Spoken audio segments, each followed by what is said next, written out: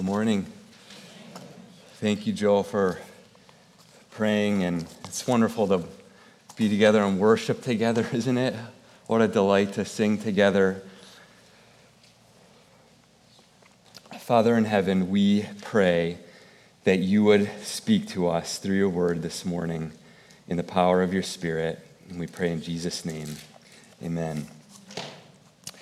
Well, the title of this morning's sermon is Fuel for Ministry Endurance. So you might think that this is a sermon for those in ministry, and it is. And so you say, well, I'm not in ministry, so I can check out or take a nap. But I say, not so fast. You are in ministry. See Ephesians 4, verse 12. You are in ministry. You, Christian, are in ministry. So what is ministry? Ministry is simply a calling from God to bring the truth and love and joy of Jesus to others. That's all ministry is. My wife, Rachel, and I met a family yesterday, and the husband has been in ministry as a pastor for the last several years, and they live in a nice home in Wheaton with lots of opportunity in this area. But they're selling many of their possessions, and they're selling their home, and they're moving to LA to minister to widows and orphans. And they don't have a home to live in. They don't know all the details or have it all planned out. They're just going. Now, why? Here's why. Because ministry isn't a job. It's a calling from God. And we are all, as believers in Jesus, in ministry. And ministry is hard and rewarding and worth it and draining. And so it's tempting in ministry to give up. Because in this world, there's such opposition to Christ and to Christ's people. And we often in ministry don't see the fruit that we're hoping to see. It can be slow work. There can be, and there often are, many setbacks in ministry. So we need fuel for ministry endurance. And maybe you say, yeah, as a Christian, I realize that I'm called into ministry for the Lord, but I haven't been living that way recently. Well, today, Acts 18, the Lord is going to call us back into that lifestyle of diving in and devoting ourselves, whatever our jobs or spheres of influence, devoting ourselves to a life of ministry. So here's what the Lord Jesus from heaven, Lord Jesus lives in heaven right now. He's real. He's living in heaven. Here's what he says to you, Christian, today, this morning. Here's what he says to you.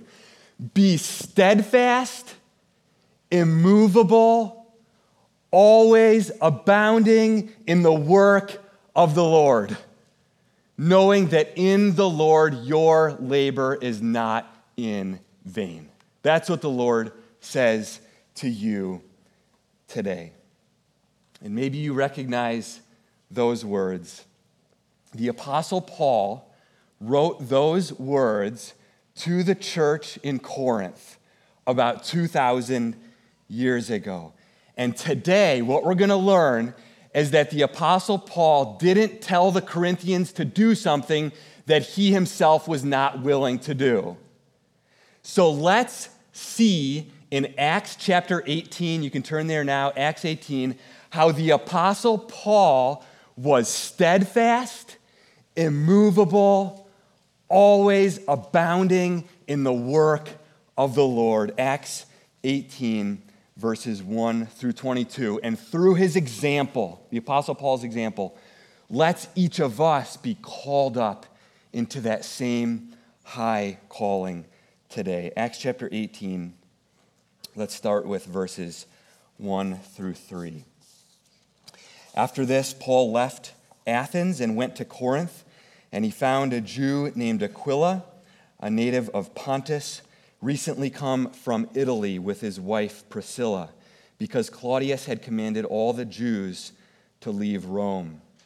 And he, Paul, went to see them, and because he was of the same trade, he stayed with them and worked, for they were tent makers by trade. So Paul is now from Athens. He's traveled to the city of Corinth. Corinth was actually the last major place of Paul's witness on his second missionary journey. And Corinth was renowned for its wickedness and immorality. It was progressive in terms of its immorality. That's what the city was known for in that day. So Paul goes to the city, and as is his habit, where does he go first? He goes to the Jewish synagogue in Corinth, because as Paul wrote in Romans, the gospel is for the Jew first. And so Paul is there. The text says he's reasoning there. He's trying to persuade them.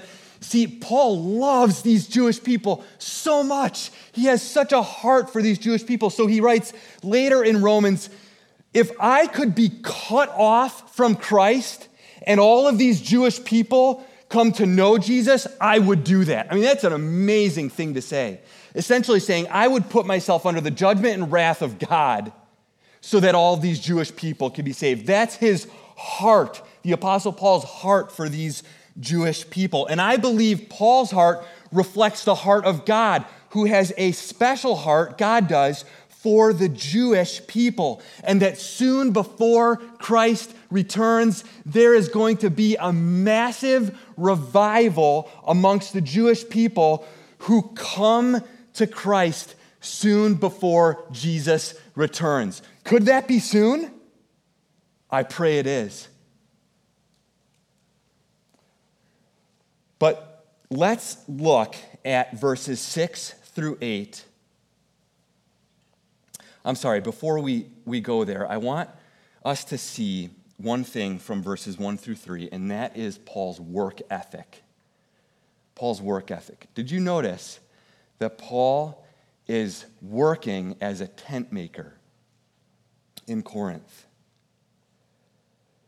And in one sense, what we would call bivocational, because he's working as a tent maker, and then he, on the Sabbath and at other times, he's devoting himself to preaching to the Jewish people. And the sense that we get from this is that Paul is working very hard, and he's devoting himself to these people. He loves these people deeply and profoundly. And so he writes in 1 Corinthians chapter 9, the Apostle Paul does, that he's working so that the burden of being paid or his life being funded, his ministry life being funded by these Corinthians doesn't have to be a burden to these Corinthians. So he's doing all of these things out of love for the Corinthian people. And the sense that we get is that the Apostle Paul would do anything for the Lord, and he would do anything for these people. And I just want to note, as a side note, that amidst all of this bad news that we're hearing about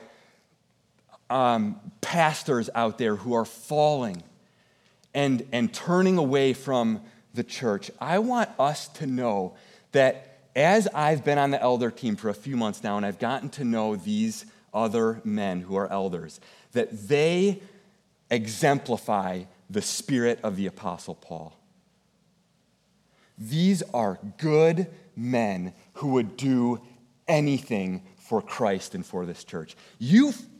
I don't mean to embarrass you, Joe, but you felt that from Joe's words in prayer this morning.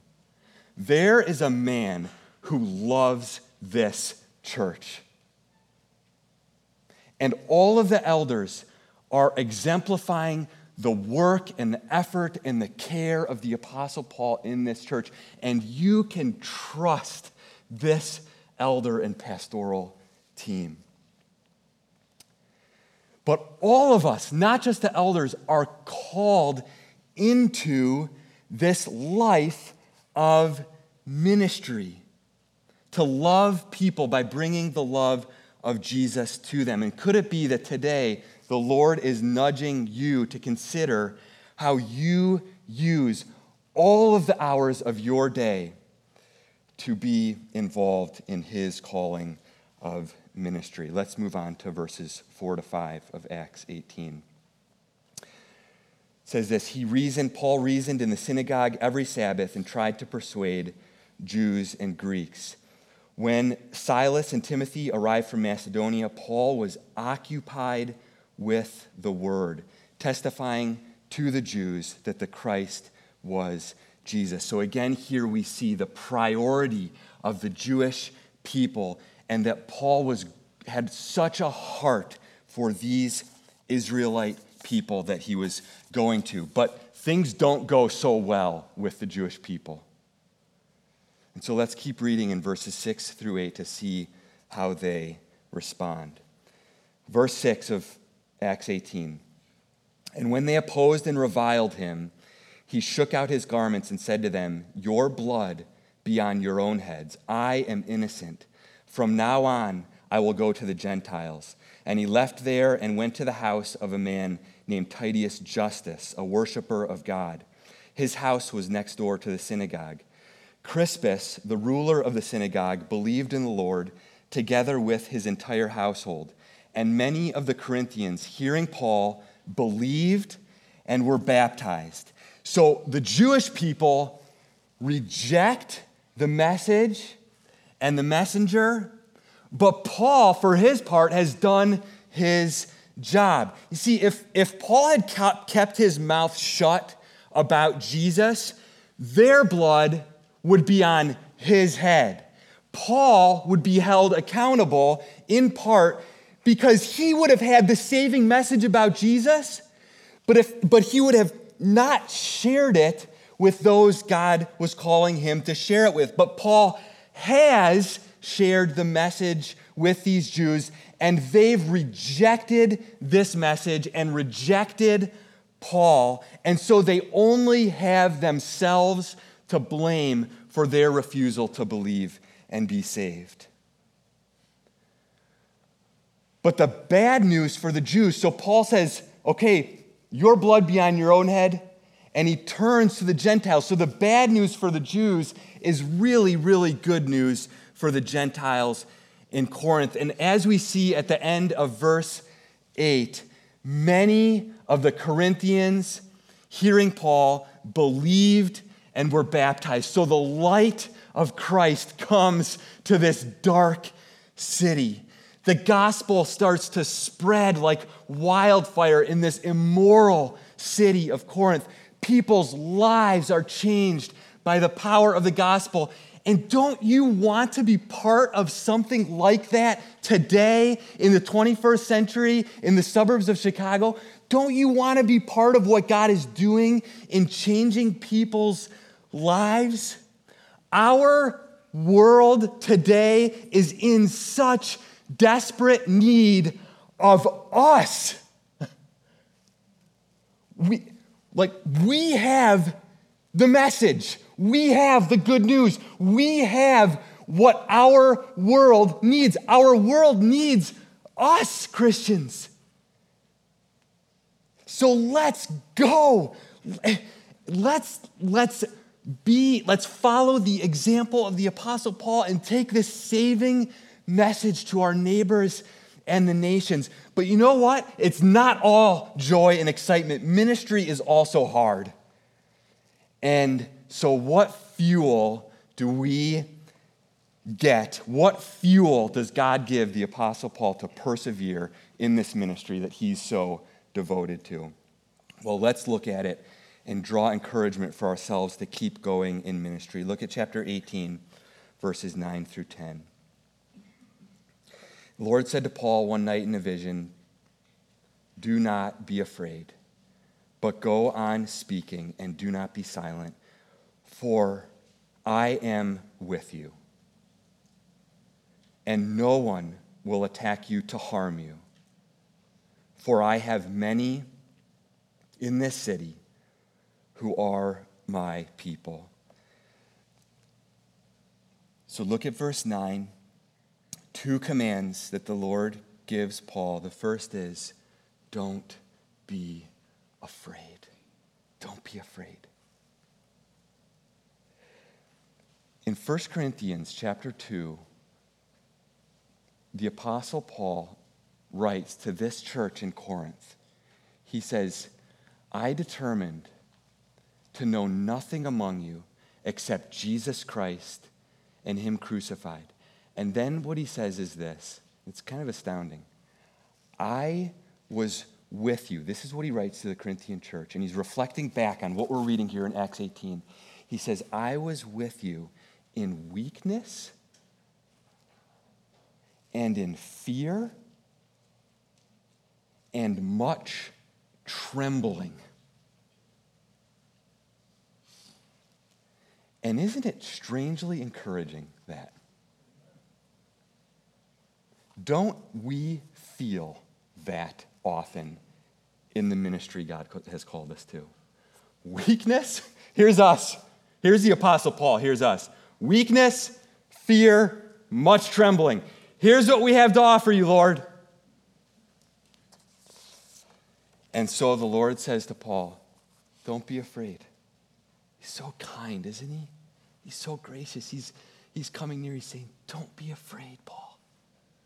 And then he says, go on speaking and don't be silent. And the Lord Jesus still gently encourages us today through his word. Don't fear, Christian. Make disciples of all nations. Teach them to obey all I've commanded. Keep going, Christian. Keep pressing on.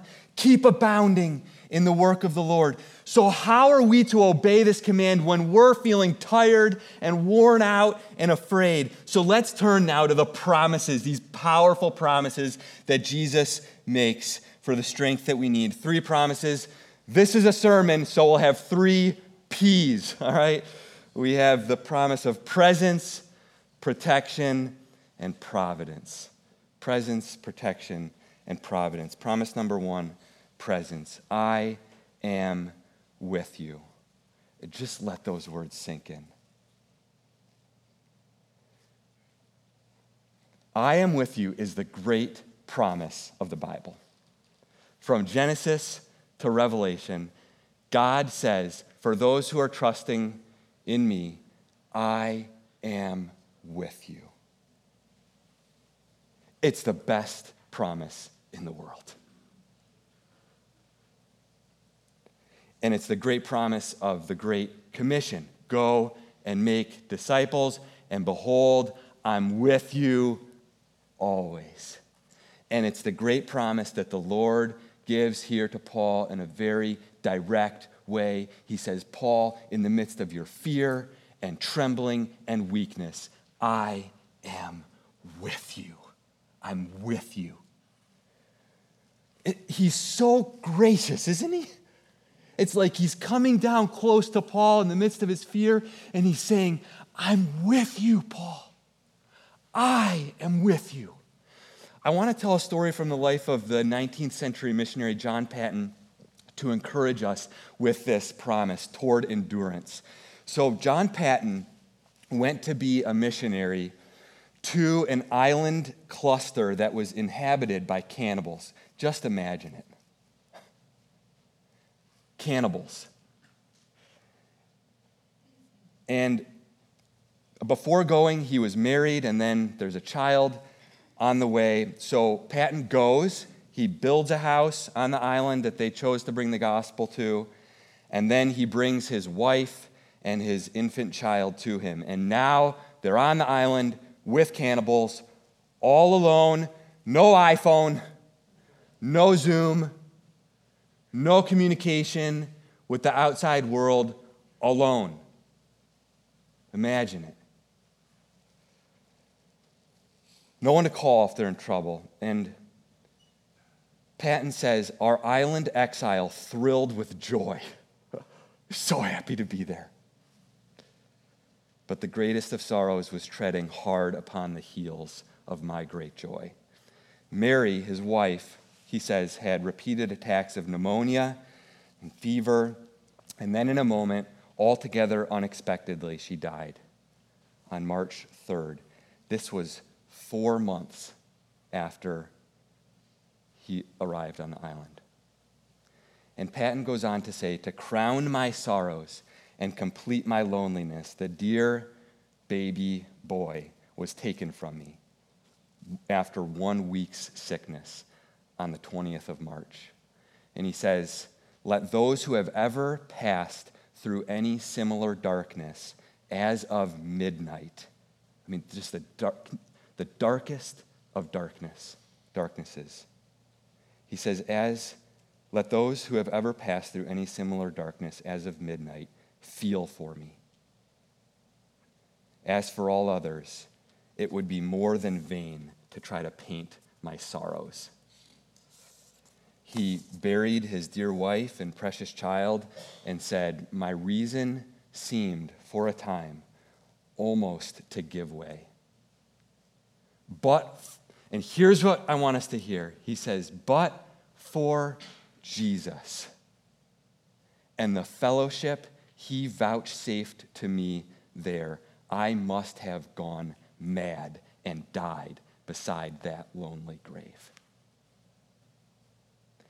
And John Patton went on for years and years after that to bring the gospel to the cannibals on this island. He tells the story of climbing a tree, and cannibals are around him, and he's filled with joy in the midst of this terrible situation because of the presence of Jesus with him in the midst of this fear. It's just amazing. This promise of Jesus, I am with you. So John Patton wasn't actually alone. And you know what? You aren't either in the mission God has called you to. The Lord is with you. Whenever you go to take the truth and love of Jesus to another person, the Lord is with you. The Lord is always with you, but the reality of his presence is all the more felt and sweet and vital as we go about the ministry that Jesus has called us to. So don't fear. Don't give up bringing the message of Jesus to those around you. Be steadfast. Be immovable. Be always abounding in the work of the Lord, for the Lord Jesus is with you. Promise number 2, protection. Acts 18:10, no one will attack you to harm you. Notice that Jesus does not promise Paul, no one will attack you, period. Look at it there. Look at Acts 18:10. It doesn't say, no one will attack you, period. It says, this is important, essentially, no one will attack you with the result that you will be harmed. That's what Jesus is promising to the Apostle Paul. You say, Joe, why are you making such a big deal out of this? Well, if you scan down a few verses to verse 12, it says there that the Jews made a united, what's the word? Attack on Paul. So he does get attacked, but he doesn't get harmed. That's the promise of Jesus. And things go absolutely haywire from verses 12 through 17. This chaos. Let's read it. Starting in verse 12. When Gallio was proconsul of Achaia, the Jews made a united attack on Paul and brought him before the tribunal, saying, this man is persuading people to worship God contrary to the law. But when Paul was about to open his mouth, Gallio said to the Jews, if it were a matter of wrongdoing or vicious crime, O Jews, I would have reason to accept your complaint. But since it is a matter of questions about words and names in your own law, see to it yourselves. I refuse to be a judge of these things. And he drove them from the tribunal. And they all seized Sosthenes, the ruler of the synagogue, and beat him in front of the tribunal. But Gallio paid no attention to any of this. I mean, it's just, what's going on? It's chaos. But in the midst of the chaos, Paul has the promise of Jesus that no one will attack you to harm you. So Paul is attacked, but he's not harmed. Why? For one very simple reason. Jesus said so. King Jesus promised that Paul wouldn't be harmed. Therefore, Paul wasn't harmed. It's the certainty, the rock-solid guarantee and certainty of the promises of Jesus Christ that we can depend our lives upon. Paul cannot be harmed. Jesus said so. The great preacher George Whitefield once said, "We are immortal until our work on earth is done." You cannot die until the mission and ministry that God has given you to do is complete. And whatever happens to you between now and the day of your death, while you serve the King on earth, is all part of his good and wise plan and is all underneath his powerful promises. So keep moving ahead without fear in the ministry that God has called you to. Promise number 3, providence. Providence. Jesus makes one final promise to Paul where he says in verse 10 again, "I have many in this city who are my people." So the Lord Jesus chose certain individuals in Corinth to be his people before they believed. He predestined them to eternal life. He is, Jesus, our Jesus, is a big and sovereign Savior. Luke records the same idea in Acts 13:48. Flip back there. I want us to look at this. Acts 13:48. I love this verse in the book of Acts.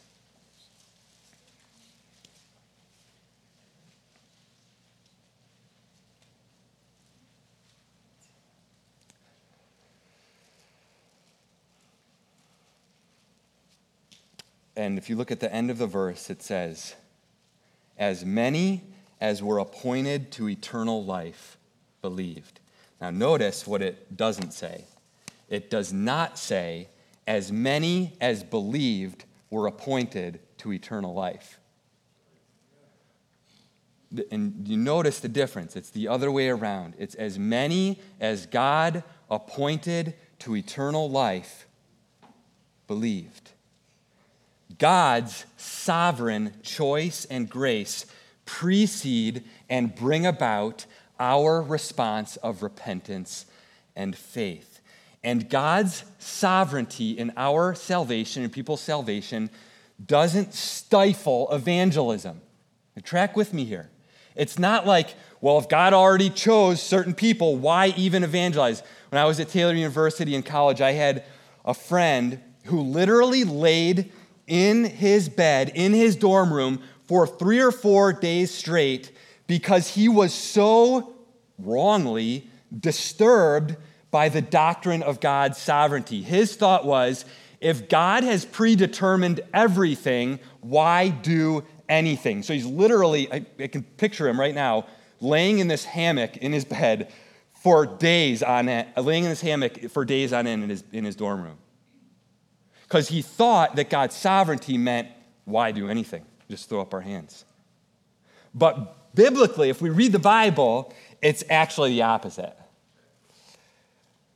God's sovereignty in people's salvation drives and motivates and energizes our evangelism and mission.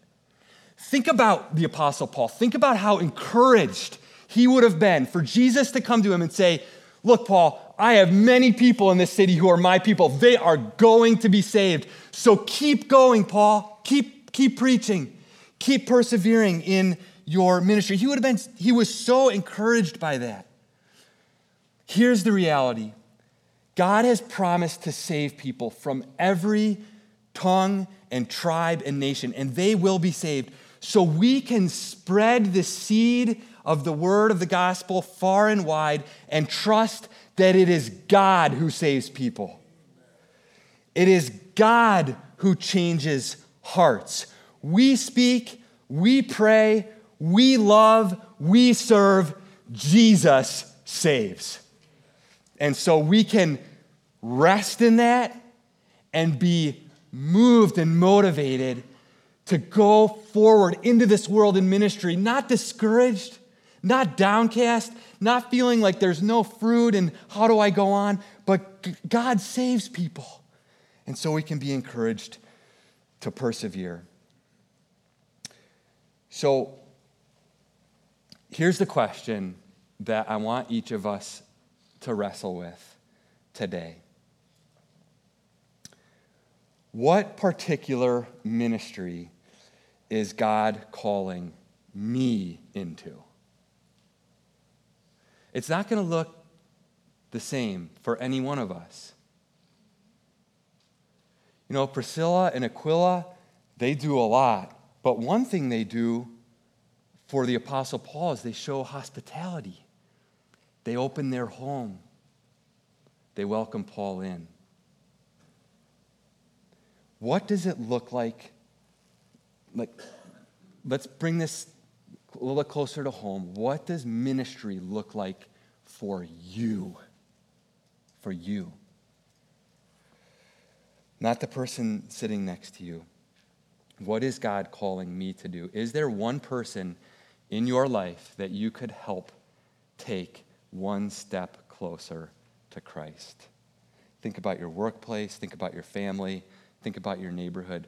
My neighborhood has been on my heart recently, my neighbors. Getting to know a lot of our neighbors, been in our home about 6 years. And you may be the only person in your neighborhood that knows and loves Jesus. And what would it look like for you just to take one small step? To invite neighbors into your home, or to look for a need that you can serve, or to enter into a conversation in your neighborhood. To take one small step in that. That's ministry. That's bringing the love and presence of Jesus to those around us. What could that look like for you? But maybe for you, you feel kind of on the opposite side of the spectrum. You feel like I've been doing so much recently.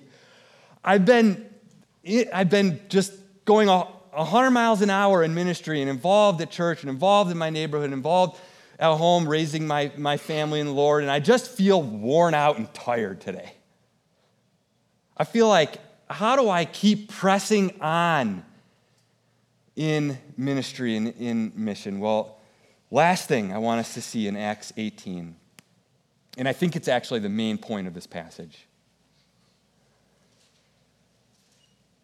So after the Lord makes these precious promises to Paul, the ensuing narrative about persecution, so verses 12 through 17, it's sandwiched between two really important comments. Okay? One in verse 11, one in verse 18. Look at verse 11. The Holy Spirit says through Luke, he stayed a year and 6 months. Can you imagine that? He's going from place to place as a missionary, but in Corinth, this hard, fearful, immoral place, attacks from the Jews, he stays a year and 6 months. He perseveres. And then look at verse 18, this chaos, this attack on him. And then verse 18, after this, Paul stayed many days longer. And it's as if Luke is saying, look at how Paul persevered in Corinth. Perseverance. He stays in Corinth, this hard and fearful place, for a long time. He obeys the command of Jesus to not fear and to go on speaking. And then, notice, if you look at verses 18 through 22, Paul doesn't leave Corinth and go on vacation. And there's nothing wrong with taking vacations. In fact, the Bible commands us to rest so that we may run. And to run hard after Jesus to enrich our times of rest. But here, Paul keeps pressing ahead in his missionary journey. And he sets an example of endurance and perseverance as he's fueled by God's promises. Let's read verses 18 through 22 to see how Paul keeps pressing ahead. After this, Paul stayed many days longer and then took leave of the brothers and set sail for Syria, and with him Priscilla and Aquila. At Cenchreae he had cut his hair, for he was under a vow, and they came to Ephesus, and he left them there, but he himself went into the synagogue and reasoned with the Jews. Just keeps going. Verse 20, when they asked him to stay for a longer period, he declined, but on taking leave of them, he said, I will return to you if God wills, and he set sail from Ephesus. When he had landed at Caesarea, he went up and greeted the church and then went down to Antioch. Perseverance. So, have most of us received a vision from the Lord to stay in our city for a certain period of time like Paul did? Probably not. But we have received this summons from the Lord. Be steadfast, immovable, always abounding in the work of the Lord. Why? What's the fuel? The Lord is with you. He's watching over you. And his saving power will be at work through you. Let's pray together.